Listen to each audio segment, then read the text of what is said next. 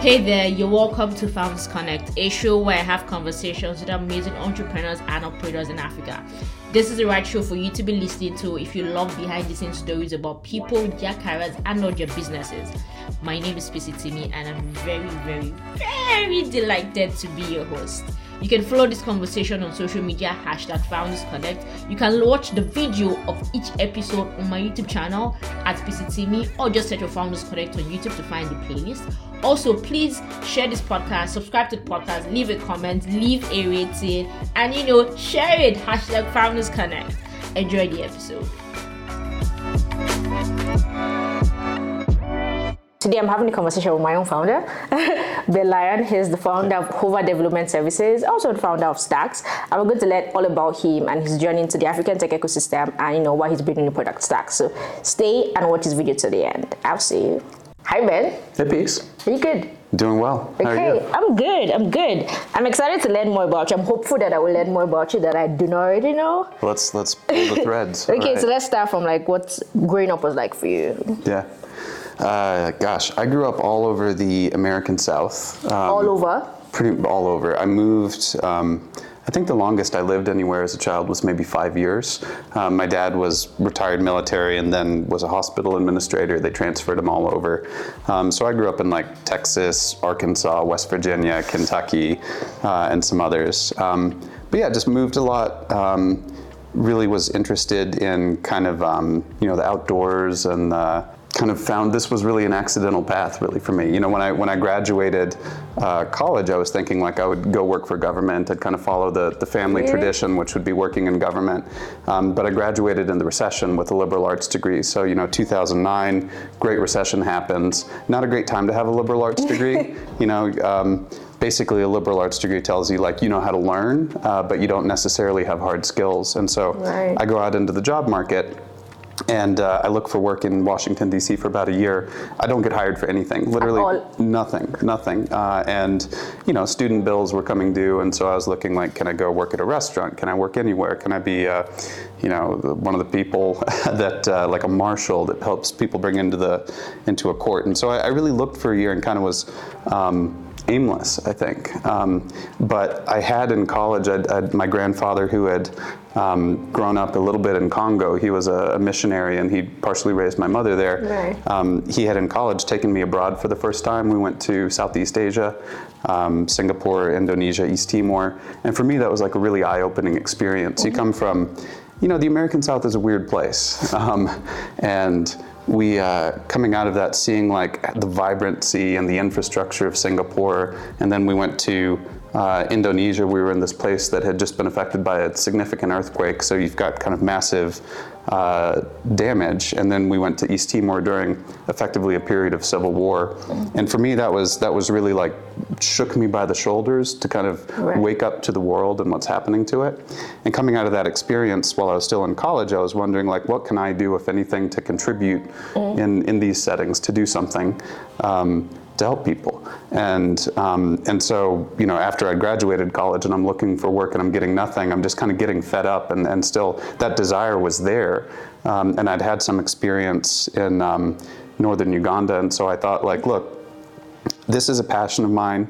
I'm really interested in East Africa from some time there. And I'm just going to double down on this idea that, microfinance and this new thing, mobile money, have some synergy that's really important for people. And so just kind of randomly, after looking for work for a year, I had met some guys on Twitter, and somehow we started a company together. And so my first job out of college was founding a merchant aggregator company in Kenya called Kopo Kopo. Interesting. So after that year, you basically just moved to Kenya and started Kopo? I moved in November 2010, and then I lived in Kenya for about 5 years. That's very interesting. Yeah. So before we talk about Kopo Kopo, you said you lived all over South America, right? What was your favorite city?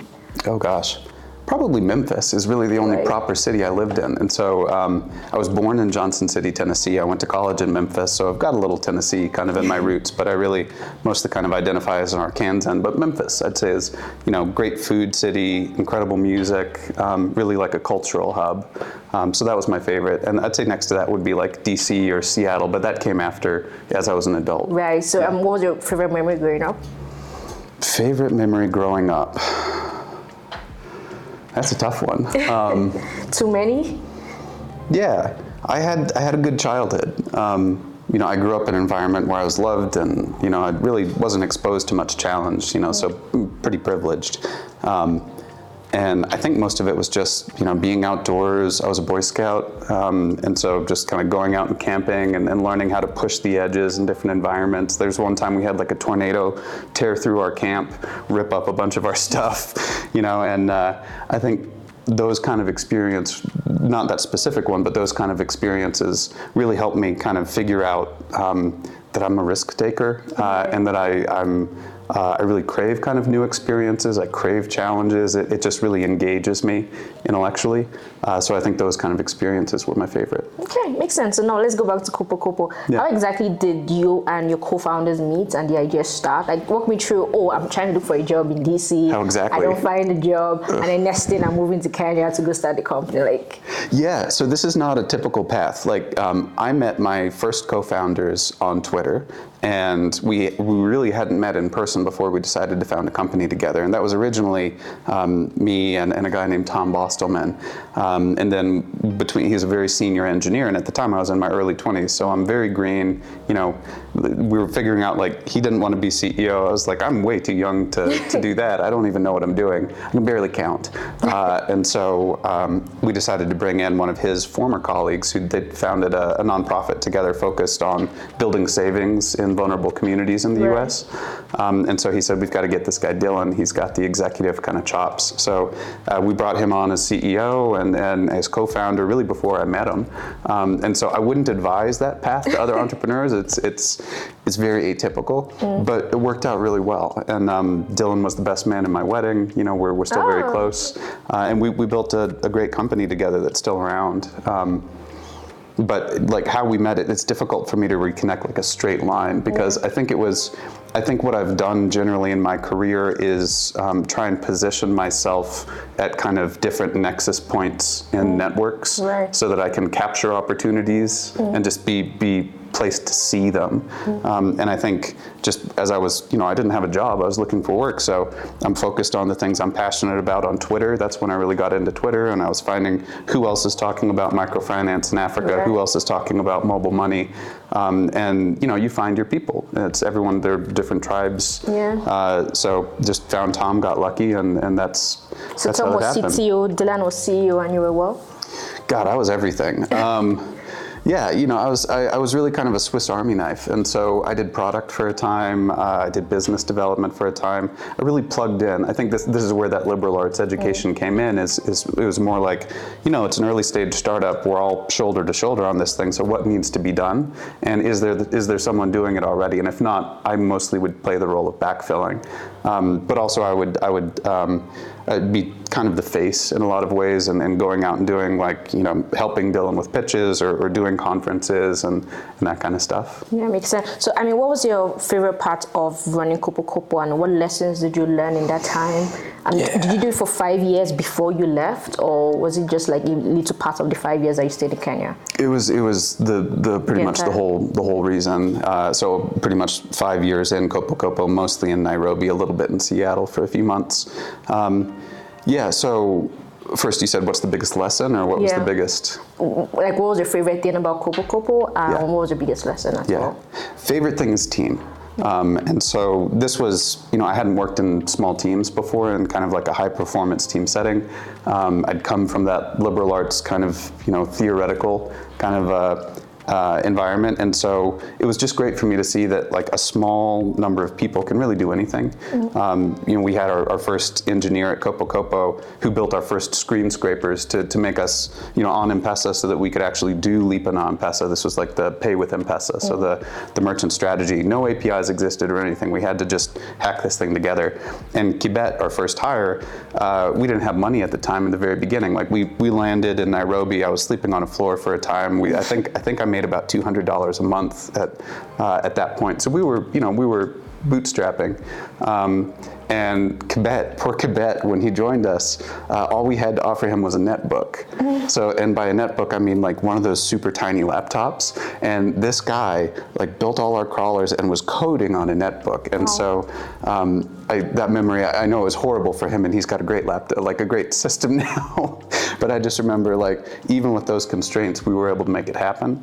And then we continually focused on teammates. That was always the emphasis, is like the quality of the person, their attitude, not so much the CV, as much as like, what's your attitude, what are your passions, and can we communicate?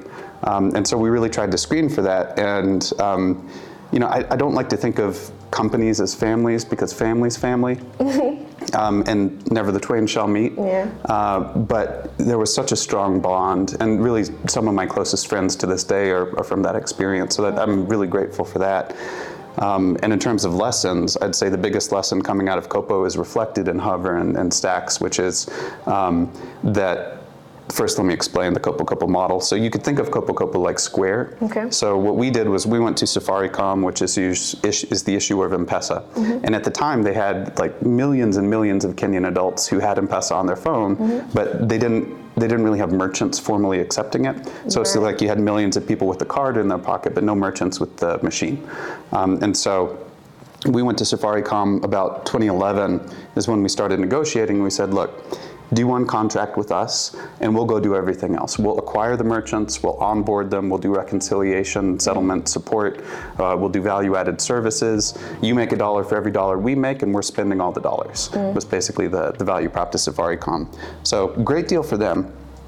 It took them only about a year to violate our contract. It took us, actually it took us a year to get the contract. It took them 2 weeks to violate it. 2 weeks? 2 weeks.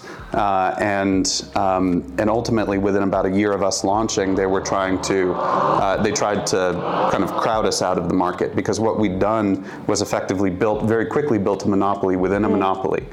So 2011, 2012, we have about 80% of Safaricom's merchant base on the Copo Copo network.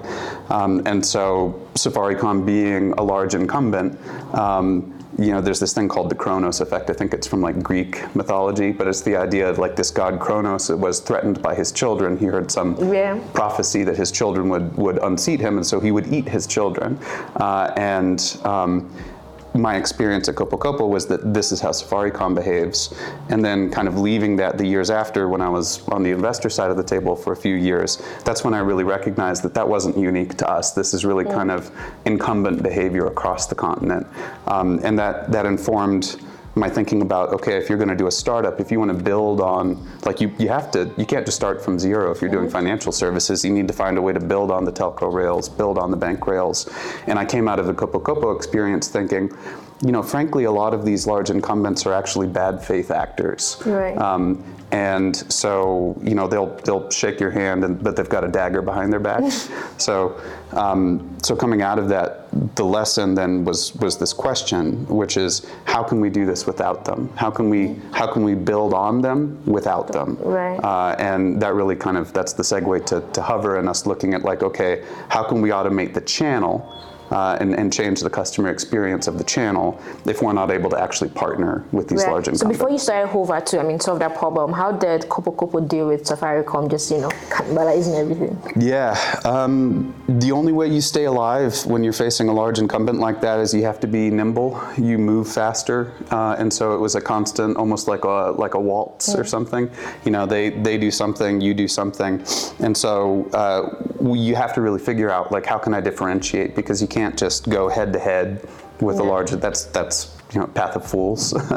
So I kind of took on this lesson of like almost like insurgent type kind of approaches to it. I think I'm missing your question. So my question was, how did you guys deal with Safaricom? Just like, I mean, it took you a year to get the contract, 2 weeks to get them to violate it. And then what happened afterwards? Because Kobo Kobo was still existing, right? Yeah. Did the business model change? Did you guys pivot or? Yeah, so first there was the recognition when they breached the contract that you can't really do anything practically. You know, when in a system like this, they have so much sway on the regulator and on many institutions. And so so what we decided to do was like, look, there's no legal recourse here. You can't go and say you violated contract and it's a contract. This is the basis of all capital, like capitalism. And so what we decided instead was we had to focus on where we're different and where we can build out our value that they can't see and they can't touch. Right. And so what we had started was just a basic payment solution. You want to buy your coffee at, say, Java House in Nairobi. Today, that's a Kopo Kopo merchant. So you buy your coffee, you pay 1,000 shillings. That actually goes to Kopo Kopo, and then we settle out to Java House like 990 something shillings less our transaction fee. That's such a small, in mobile money acceptance, like you're making like 25 basis points or like 0.25%. So it's really small margins. And so that alone compelled us to find a larger opportunity built on that. But the bigger driver was that we knew Safaricom could kill that line. And so what we decided in 2013 was to launch, and this was actually within about 2 weeks of Square launching their Square Capital service. We didn't know they were about to do that. We launched basically the same service with the same design called Grow by Kopo Kopo. And so what that was a merchant cash advance service where if you're a Kopo Kopo merchant, you've been with us for 3+ months, we will give you an unsecured cash advance instantly. You tap a button, check the box, money's in your account. And the way that you repay that is by dedicating a percentage of your daily M-Pesa payments, like your receivables. So you could take out like a $20,000 cash advance and say, I'll repay you with 30% of my daily M-Pesa sales. And since we're the M-Pesa processor, we can just easily automate collecting it. Yeah, and so what that did was effectively create a black box that the incumbent couldn't see into. They couldn't see our algorithms. They didn't know who we were lending to. And really that cash advance service became the killer feature. Finance is the killer feature. And so still today? Absolutely, that's the main source of the business. And so even then when they would send their own agents to try and get our merchants to move to them, the agents then would say, or the merchants would say like, you're not going to give me a cash advance. Like, so why would I do that? Like, and that kept us alive primarily by shifting to that and really seeing then that the transaction to a great extent we had to view as a loss leader. And we had to understand that transaction revenue could disappear overnight because over the first 2 or 3 years of Kopo Kopo, Safaricom unilaterally changed our rates against contract, like 2 times. And like I was once on a stage in a conference, and I don't know why I was looking at Twitter while I'm on the stage, but that's when I saw that like the CEO had announced new merchant discount rates, and they hadn't told us. And based on what it had, they were saying, I was like, it looks like they just cut us out entirely. Wow. You know, so that's how you would like. You're the only. You know, even today, like we account for probably 8 to 10% of their merchant network, and you just never know what's coming down the stream, and so you have to kind of be vigilant and keep moving because those transaction fees could go away any day, and they did twice. I mean, we originally charged 1.5%, and Safaricom got 1%, we got 0.5%, so they got the lion's share, but then they slashed it down. Okay, now it's 1% overnight, go figure that out. And then a year later, it's like, now it's 0.5%. And so they're just squeezing your margins down.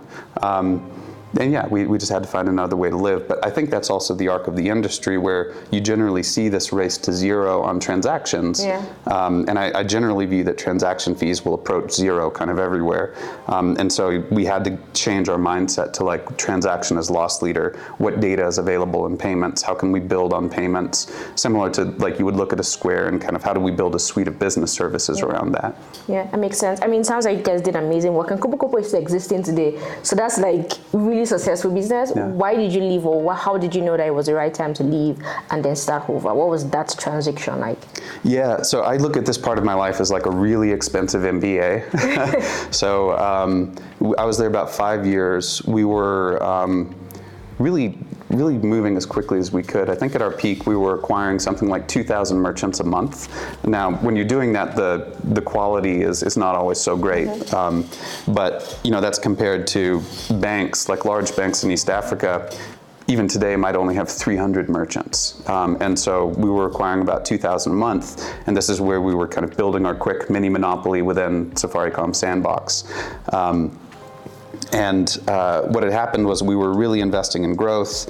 We had started investing also, we were trying to diversify outside of Kenya because of the Safaricom risk. You had too much partner concentration risk. So we were trying to find ways like, how do we go to Rwanda? How do we go to Tanzania? We set up pilots there.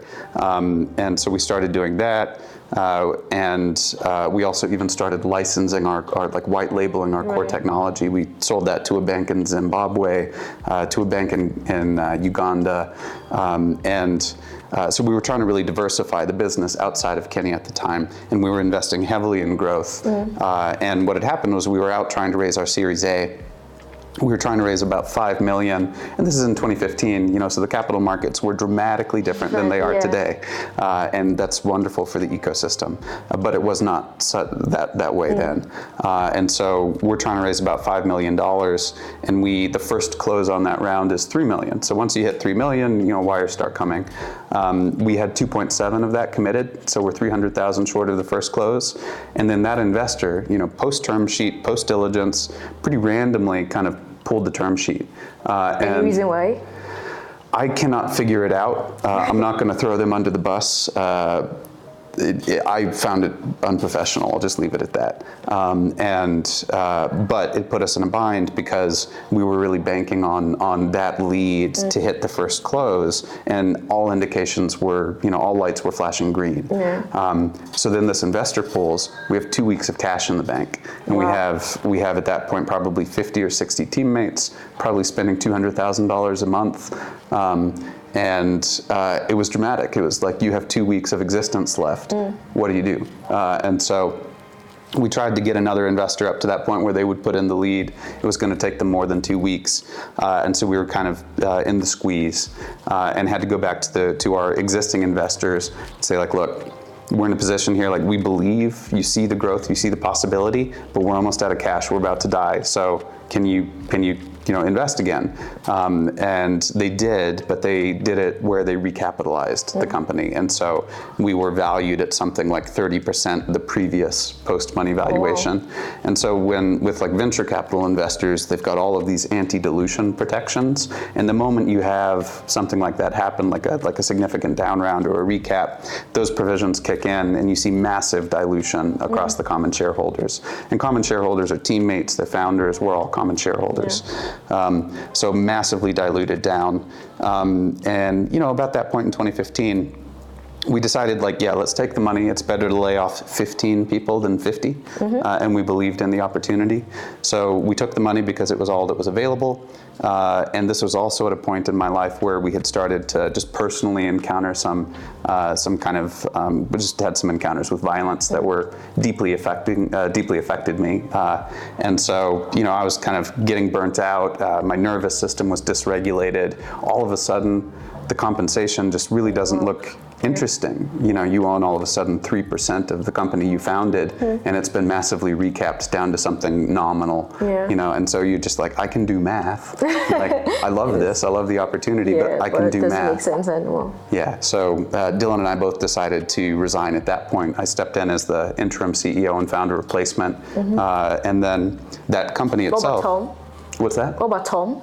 Tom actually left early on. He just wasn't able to move to Kenya. So Dylan and I both moved, and we decided to like an amicable parting then, because we needed to be here. But I think, in retrospect, it was a very, very painful and expensive mistake. And today I'm grateful looking back that, the team that's carried it since then has like revitalized it. It's like a phoenix. And so there was also a lesson in there that we did the painful thing. There's the saying, like, if you have to cut deep, cut once.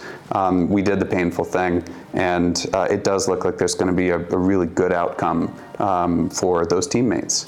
And so I'm excited about that because our vision was always, like we want to see the Kopo mafia. We were one of the first generation fintechs, and we wanted to see, just like you had kind of the early PayPal employees seeding the entire ecosystem, there wasn't an angel ecosystem here. And so that was most crushing for us, and that was to see that I couldn't see a path to having the Kopo mafia, to having our early employees be millionaires, and that was really disappointing. And now there is a path again, and so it's even though it was a painful decision, it was the right one given the circumstances. Yeah, that makes a lot of sense. Is there anything that you think you've learned from that experience that you can avoid doing that again? Oh yeah. Spend for the company you have, not the company you want. Plan for contingencies. Give more context to that first one. Yeah, just be clear-eyed about where you actually are as a company, where you are in terms of traction and what milestones you need to hit and how long it will take to hit those milestones with some margin of safety, and spend accordingly. And avoid the squeeze as best you can, and also to avoid the squeeze, always have a plan B, C, D, E. Like one of our values in Hover is plan for contingencies. And it really comes from that. Like you should never be forced to say yes. You want the option to say no. And so you need to have multiple options. So just being really conscious of clear-eyed about your traction, and also not having hope as a strategy. That's a good one. Yeah, hope is not a strategy. So I think we could have probably, in retrospect, been more clear-eyed about the fact that the round was taking longer. We probably should have done the layoffs months before in anticipation. Even though it did hurt the company, it was probably what we should have done. So I'd say that generally. Okay, that's a good advice. So you left Kopo, moved back to the US, and then when did Hover start, and how did that happen? I mean, obviously your co-founders now are not the same co-founders, so there's also a story of how did you meet your co-founders as well? So there were a couple of years where, so I was a founder at Kopo, and then I moved to the US as one of the founding members of the DFS Lab. And really my role was entrepreneur in residence. And so DFS Lab is this early stage fintech accelerator that's targeting sub-Saharan Africa, South Asia. And the spirit of me going there as an entrepreneur in residence was like, look, spend some time here. Let's help other founders. Let's invest where we can and build the ecosystem. But ultimately my role is to leave and build something again and kind of launch from that network.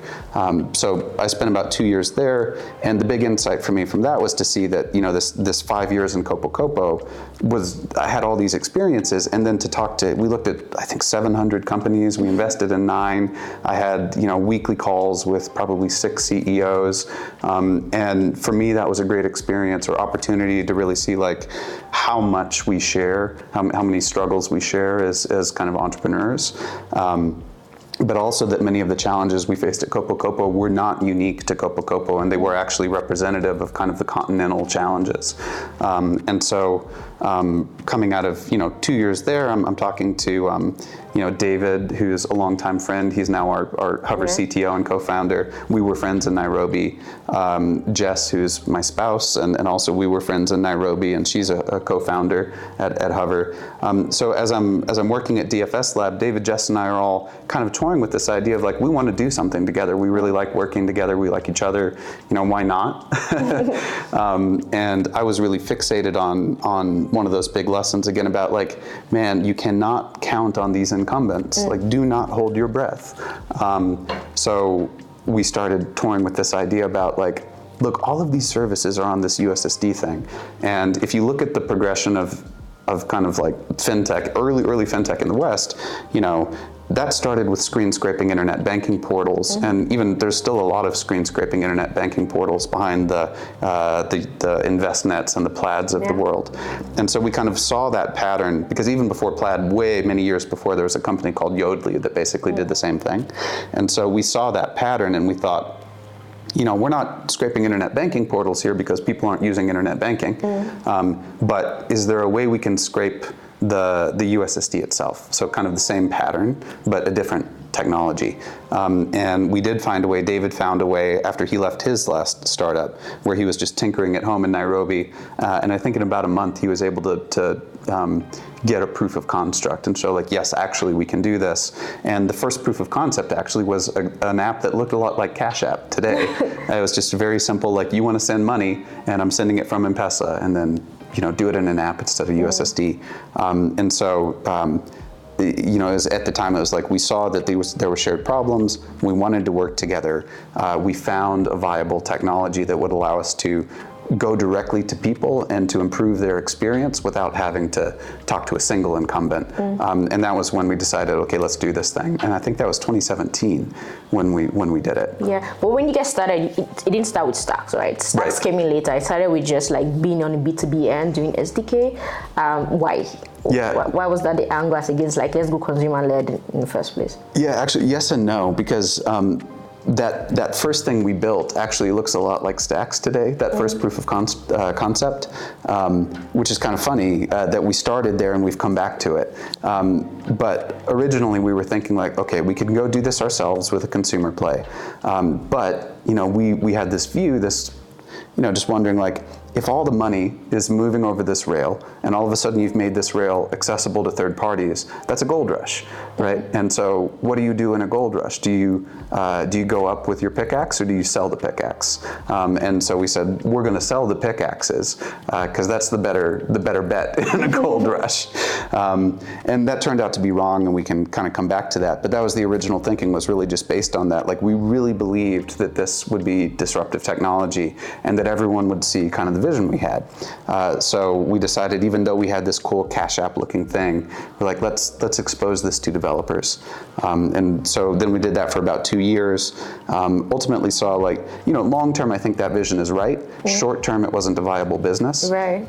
And what we saw was, hundreds of developers in over 60 countries using our technology to automate over 1,000 unique money paths, but a handful paid us. So what we did was validate the technology, but not the business model. And so in 2020, we've raised venture capital. We're 2 years in at this point. And if you want to stay on the VC treadmill, you have to run at a certain speed constantly. And we weren't running at that speed, so we were about to get thrown off the treadmill. So in 2020, we decided, look, how can we bring this back into our control so that we're not waiting on B2B cycles, we're not waiting on an app that's using us to find product market fit before they can get traction, and therefore we can get traction with them. And so we decided, let's go back to our roots, let's go back to that initial vision and say like, we will build the app we've been waiting for people to build. And so that was in 2020, and then we launched Stacks in 2021. So it is a pivot in a sense, but it's also a return home and kind of a change in the route to market, because core technology is the same, and it's really a matter of we're building what we were waiting for someone to build. And what was that exactly? Yeah, so I mean, that's really the vision for Stacks today, is like an offline payment super app. So all of your, if you're in Nigeria, you might have 3 to 5 bank accounts, and you can access all of those on USSD. Or you could have the bank apps and take up like 40 megabytes or 40 gigabytes on your phone, like horrible bank apps. But all of those channels were accessible on USSD. And so the idea was like, we're going to give you one place where you can manage all of your digital money, a single harmonized interface. You can link all of your accounts, and it'll work for you offline, because USSD works offline. And that's one of the big differentiators for us, is that we're really focused on the market where it is today, and also where it's going. There are about 300 million Africans today who own a smartphone, but have a strong preference to transact offline, meaning they've got mobile data disabled, and they're moving their money through USSD instead of an app. And that's actually a large and growing market. It's not just like a moment in time. And so our vision is to meet people where they are, which is generally offline, and give them that universal kind of payment experience, and also begin serving that bridging function, because we have this way to get to you offline. We can expose services to you offline. And so really helping bridge them onto onto the internet in a way and extending the edges of the internet through USSD automation. But big vision, offline payment super app. Okay, cool. I mean, it sounds nice, and I know, right? Yeah, right. But for people outside, right, sometimes there's this argument of, I mean, USSD, people are moving away from USSD, right? They're because wrong. There's internet banking, and every other fintech is building for like internet banking and APIs and P2P that are very internet enabled, but we're doing something different. And like, what's the real thinking that drives that? The market is going here, it's going to the internet, it's going to P2P, it's going with apps, right, that require the internet. But here we're focusing on something different. Yeah, so I like the phrase, everyone is entitled to their own opinions, but not their own facts. And the people who are saying that are categorically wrong. And that's based on observable fact and structured data. And so we can see from between Caribou Data, which is this like Nielsen type service, they had nationally representative panels in 5 African markets, where basically anything you were doing on your smartphone, you were getting paid for that to be seen so that they could get a profile of how people use smartphones.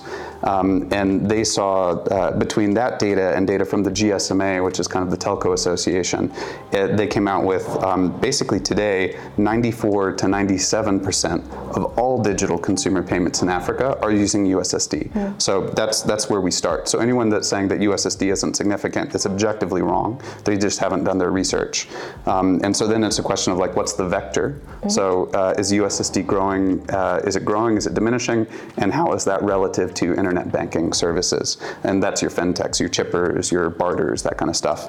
And so if you look at the growth of those services just next to one another, actually, it's profound. So over the same period that you've had the chipper cashes of the world existing, you've had hundreds of millions of people come into the financial fold through USSD. I mean, hundreds of millions. COVID really accelerated the use of digital payments, and again, 94 to 97% are USSD.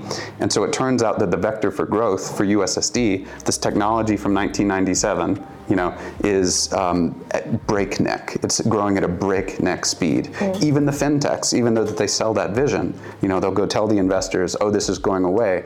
Look at them launch USSD codes, and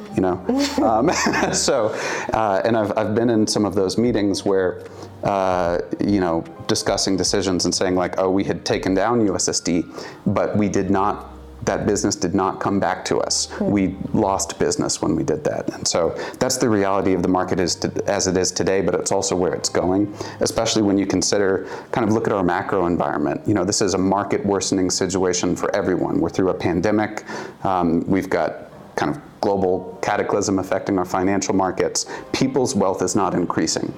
And if the preference today is to be offline because you're very data conscious, because you're trying to make every penny last, that's not changing. And it's not changing in the next 5 years. And so I think they've just misidentified kind of the window. And what, there's a little bit of projection of like the world as I want it to be versus the world as it is. Interesting. And Stacks is basically just giving USSD simpler, better user interface, right? Yeah. Yeah. So people can still transact on USSD, but then it's more fun and it's more easier. Okay, makes sense. I know Hova is very big on financial inclusion, and when you talk about things like why you started Kopo in the first place, and you talk about like mobile money, and talk about people still transact on USSD, the financial inclusion part also comes about. But I still want you to like speak a bit more about how it's not just about building an offline super app, but this is how it also translates to getting people to become more financially inclusive. Yeah, and with over the years, I've been in kind of African fintech for 12 years, and I used to identify it more as financial inclusion, and to me now I just call it fintech. And I think they've kind of blurred because this is the market opportunity. There are going to be 2 billion Africans by 2050. Don't you want to start building out find a wedge, start serving that base and growing with it instead of waiting for some massive disruption and all of a sudden you've got free data and everyone's on smartphones all the time. And so, it's all just fintech to me. It's like, this is the market opportunity.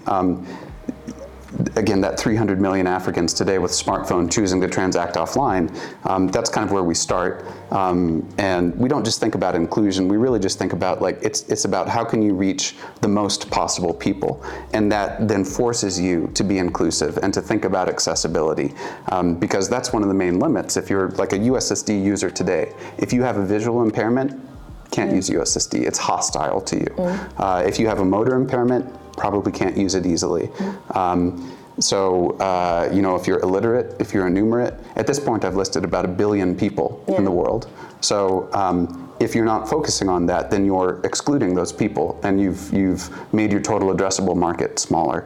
And so to me now, I'm socially driven. We have a mission at this company, which is to build an inclusive internet. But to me now, it one-to-one matches with, there are ways to do this where you can have a huge market outcome. And it's just about serving the market as it is. And making it more accessible. Like Safaricom's an enormously valuable company, and one of their first innovations was just like the Bamba 20. So like now you can buy the smallest denomination is 20 shillings of airtime. So it's just like, can I break this down into sachets and make it accessible? And like you wouldn't look at Safaricom and say that that's a mission-driven company. Yeah. That's a telco. But they figured out how to serve the market. So that's my new framing on that. Yeah, that makes sense. So you did hover the main B2B model for 2 years, and in 2020 to 2022, it's been Stacks. That's right. What has been like the parallel, and that yes, we actually did the right thing in pivoting, because how Stacks grown, what interaction that makes you validate that we're on the right path versus the way we started with just like automating SDK for developers. Yeah, now we get to talk to our users directly, right? And so when we were an API platform and you have an app that builds on us, we really didn't have visibility to actually the end user, and we couldn't really get good feedback on, are you getting the value you expected? Like, we didn't even have great visibility into like, where is it breaking and stuff. And so by us going directly by building that relationship directly with users, now we've got a really tight feedback loop. And so that, based on the feedback we're getting and the use, we're able to see that our value prop resonates. Like if you tell people this is one app where you can link all of your accounts and you can transact offline and you can even delete some of your bank apps and free up some of that space on your phone, people will download that app in spades. Like we know top of the funnel, we've had almost 200,000 all-time downloads, right? So we know that people want to buy what we're selling. So today the issue for us is to make sure that we're living up to our end of the promise, because people want to buy what we're selling. And so the biggest issue today is more internal around, like we're working through kind of bugs and device-specific issues and the like, but they do want it. And so there's resonance there, and I think that's the greatest validation.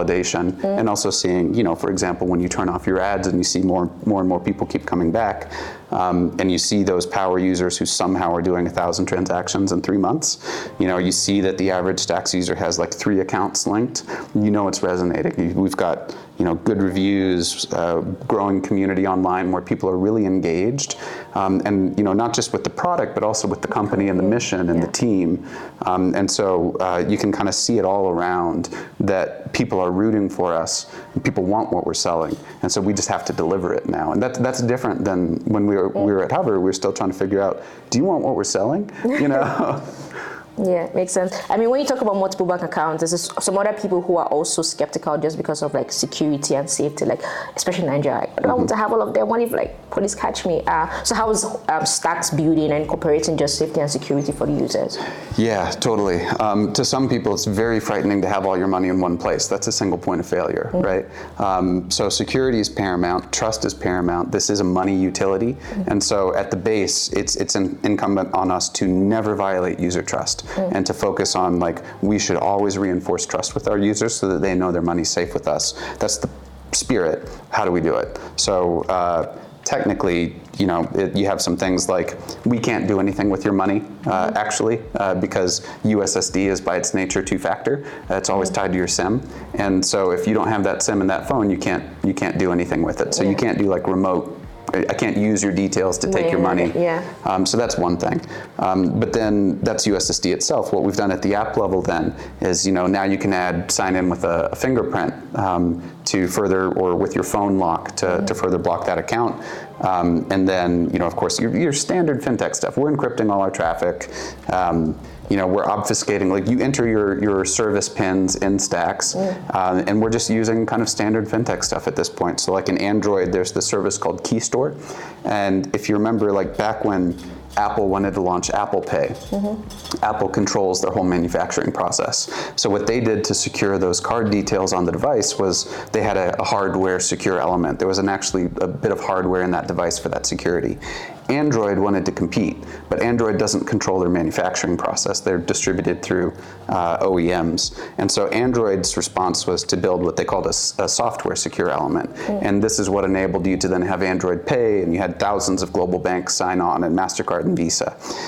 And so that became Android Key Store, where you can manage those credentials securely. And that's what we use for PIN management. And so what happens there is when you enter your PIN in Stacks, all we're doing is passing it directly through to the USSD and then destroying it. It never leaves your device. We never see it. We never want to see it. And it's immediately destroyed after entry. So that's how we secure the PIN. And then beyond that, when you see a lot of fraud happening, a lot of it's social engineering, so this is more forward-looking. But you see us with a lot of our content online today is around like financial literacy and stuff, and so we have a role to play there too, and to help people understand like this is how you can better protect your money. So there's an education component, but those are the basic kind of security features, and then also it has to be in the DNA of the company, right? You remember like Uber employees were looking up their ex's rides, so it has to be in the DNA of the company too. And so one of our values is actually data rights equal human rights.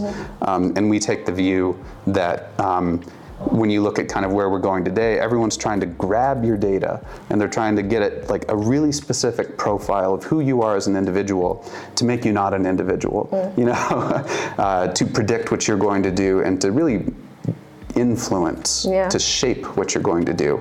And this is where we get into like really like micro-targeting and stuff. And I think that's destructive on the whole for everyone and really quite dangerous. And so we take the view of the opposite. We never seek to micro-target. We never seek to advertise. We are not a data business. So what we want to get to is a point where I would prefer to know as little about our users as possible, because if you look at the internet today, it's increasingly hostile.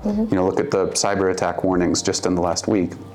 And so I take the view that when the hack occurs, you should not be able to hurt our users. And so that we want to kind of architect toward that. Okay, makes sense. Over 200K installs, almost 250 by the way, Ben. Do you white?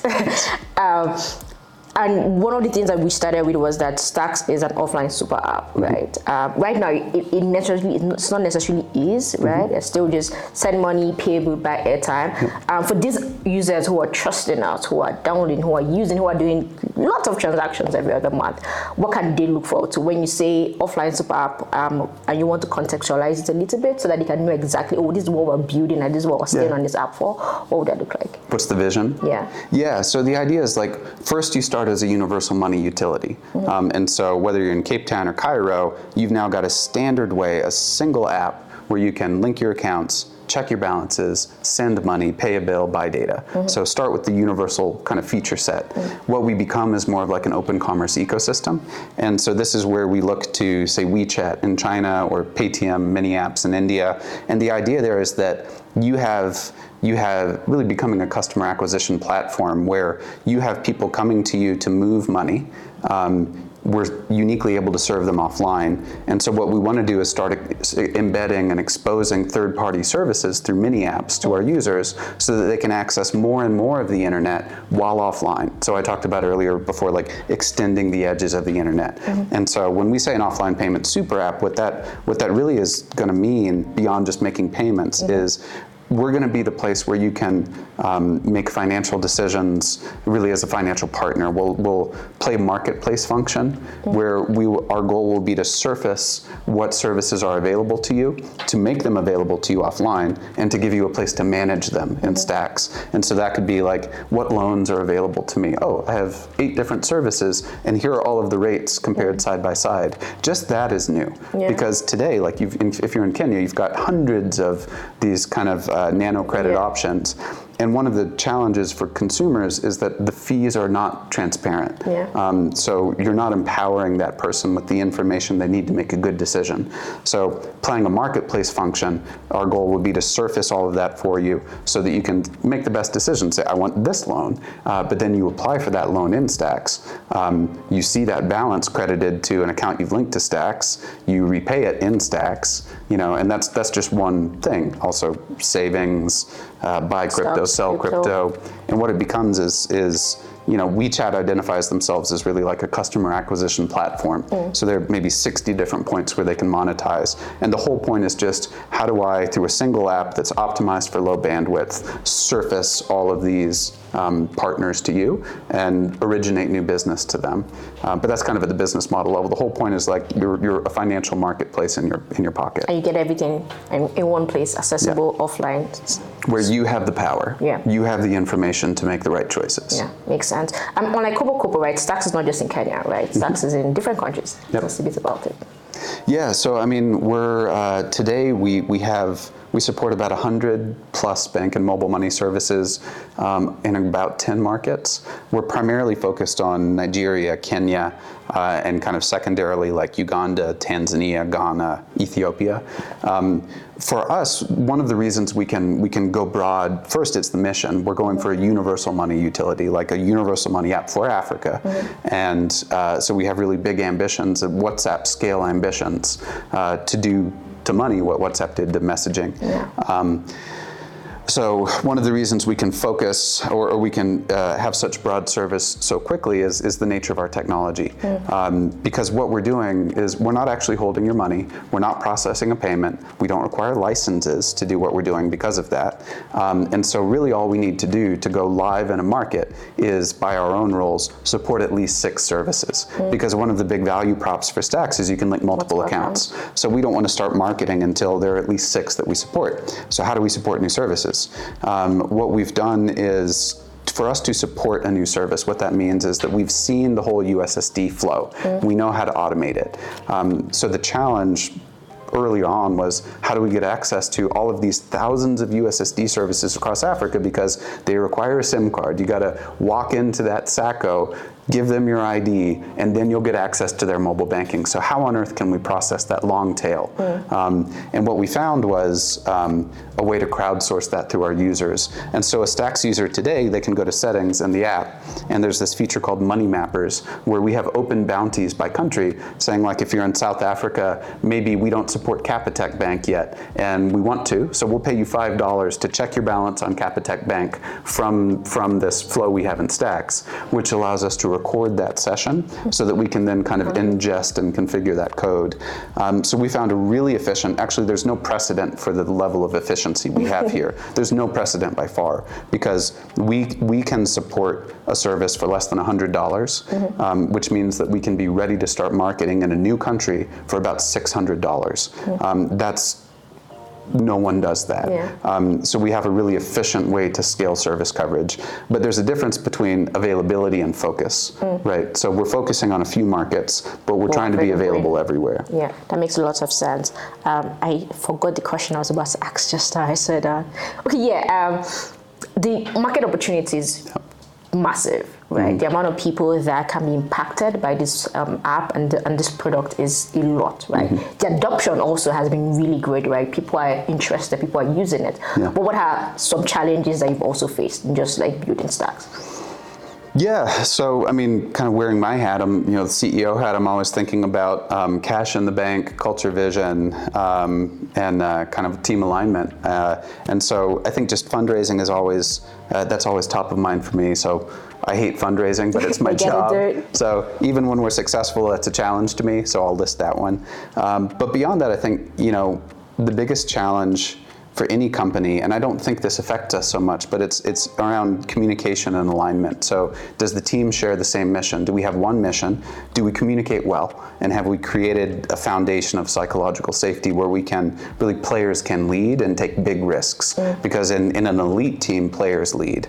And so for me, I think the challenge has been figuring out how to create that environment as a CEO, because in my last company, I wasn't so conscious of that. And we did have silos form, and we had kind of tribes that became partisan, and so that's something I put a lot of thinking into is in this organization, is the design of our organization, to ensure that every person on the team is resourced to do their best work and feels safe to take big risk.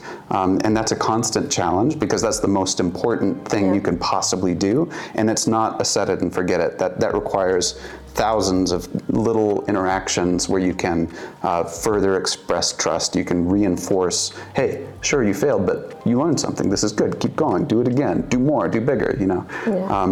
I'd say that's where I spend almost all of my time when I'm not fundraising. There are smaller challenges beyond that, but it's nothing so interesting. I think it's it's like, you're working through bugs. You've got a product roadmap. Just kind of standard startup stuff. Okay, makes sense. And this is my final question. One of the things that you mentioned in this interview is that you've spent the last 12 years in the African fintech ecosystem.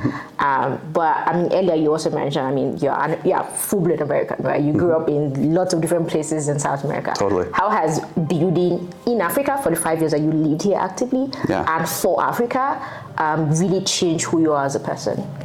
It's forced me to mature, and it's forced me to become more self-aware. And kind of going back, especially, like, I'm a white male who grew up in the American South in a middle-class family, so that has some connotation.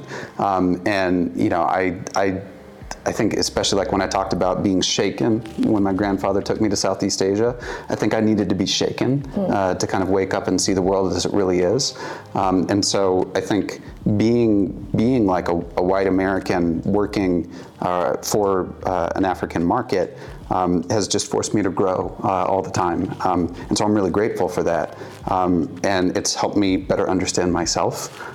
It's helped me better understand what my values are, and it's helped me better kind of course correct and realize when I'm not living to my values or I'm being passive, and just letting things that shouldn't be. So I'd say personal growth is the greatest part. I don't know if that's what you're trying to get at the question, but that's okay. I mean, I wasn't getting at anything. I just wanted to know. Yeah, I mean, just personal growth, and like I could not be more challenged. I love interacting with people from different backgrounds. I love like the convergence of cultures. I love the creativity that you can get when you get people with different backgrounds in a room together, and they're free to speak what they honestly believe and to bring that background. I think that's what we have to do. All of us have to do to build the better future. And so I'm grateful that I've had that opportunity. It's made me a much better person. I still have work to do.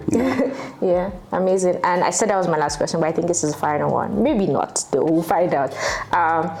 Do you think that Hova is a great place to work, and why? And why should other people who might want to work at Hova come? Yeah. I mean, of course I'm biased, but I'd say, like we care deeply about mission, and we care deeply about our culture, and I'll just be repeating myself, but like I want this to be a place where you can do your best work. I want this to be a place where you feel safe. I want this to be a place where you can take risk, and I want this to be a place that is a stepping stone for your next thing in your career. I recognize that we only get to work with teammates in a brief flash in their career, right? Kind of, I think Reid Hoffman calls it like tours of duty. But one of my greatest kind of joys is just, I want this to be a place where we can invest in our people, and we can see them go off to bigger, better things and celebrate that. And so this is a place where if you're at Hover, we will invest in you. We will listen to you. You will be heard, and you will see your opinions get into the product. And it's also a place where mutual respect, like I think between the founders, we're all, we spent the last few years in the Pacific Northwest. We kind of have that Pacific Northwest vibe. It's like, just chill, it's okay. Yeah. Like, no need to be hot-tempered, no need to be too high stress. I think it's a great place to work. I love the team. I think the team is our greatest asset. That's always true, but especially like my biggest duty outside of making sure we don't run out of cash is to make sure that those things are happening, that those investments are happening. I have one-on-ones with every teammate at least once a month, and I'll do that no matter how big this company gets. Maybe fact check me when we're hundreds of people.